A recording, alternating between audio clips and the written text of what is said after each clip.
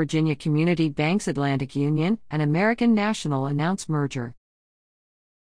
Two major Virginia community banks, the Richmond-headquartered Atlantic Union and Danville-based American National, are merging, the institution's leaders announced Tuesday.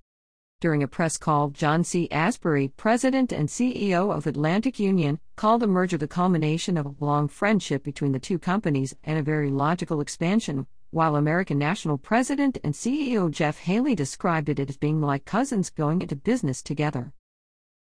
Atlantic Union, which began in Bowling Green in Caroline County in 1902, currently has 109 branches in Virginia and is the fourth largest bank in the state, according to information provided by the institution.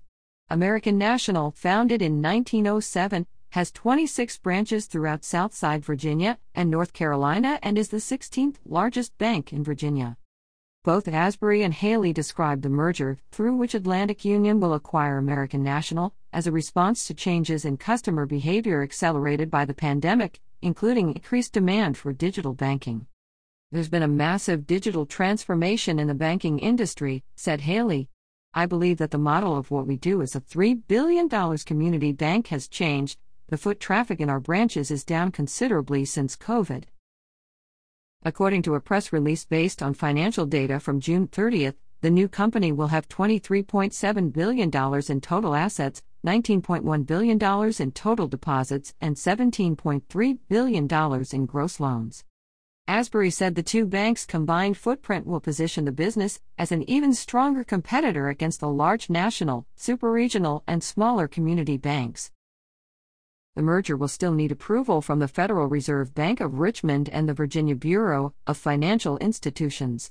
Asbury said the deal is expected to close in the first quarter of 2024. The banks are currently assessing branch locations to identify overlaps.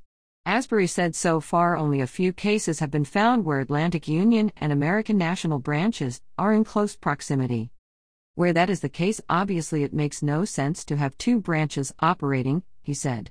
However, he continued, we think branch impacts will be fairly limited. This article first appeared on Virginia Mercury and is republished here with permission. Virginia Mercury is part of States Newsroom, a network of news bureaus supported by grants and a coalition of donors, as a 501c3 public charity. Virginia Mercury maintains editorial independence.